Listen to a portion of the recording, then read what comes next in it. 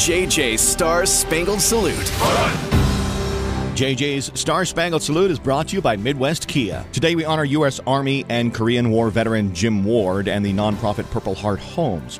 Jim and his wife lived in a home that was in desperate need of a new roof. Jim's wife, Sherry, said her husband's income did not allow them to fix the roof, so she was doing what she could to repair the inside of the home. Eventually, she said she just gave up.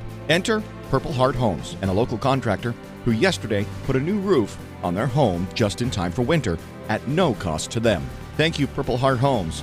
And Jim, thank you for your service. Stories at KFDI.com. This morning's national anthem being performed by the band Perry.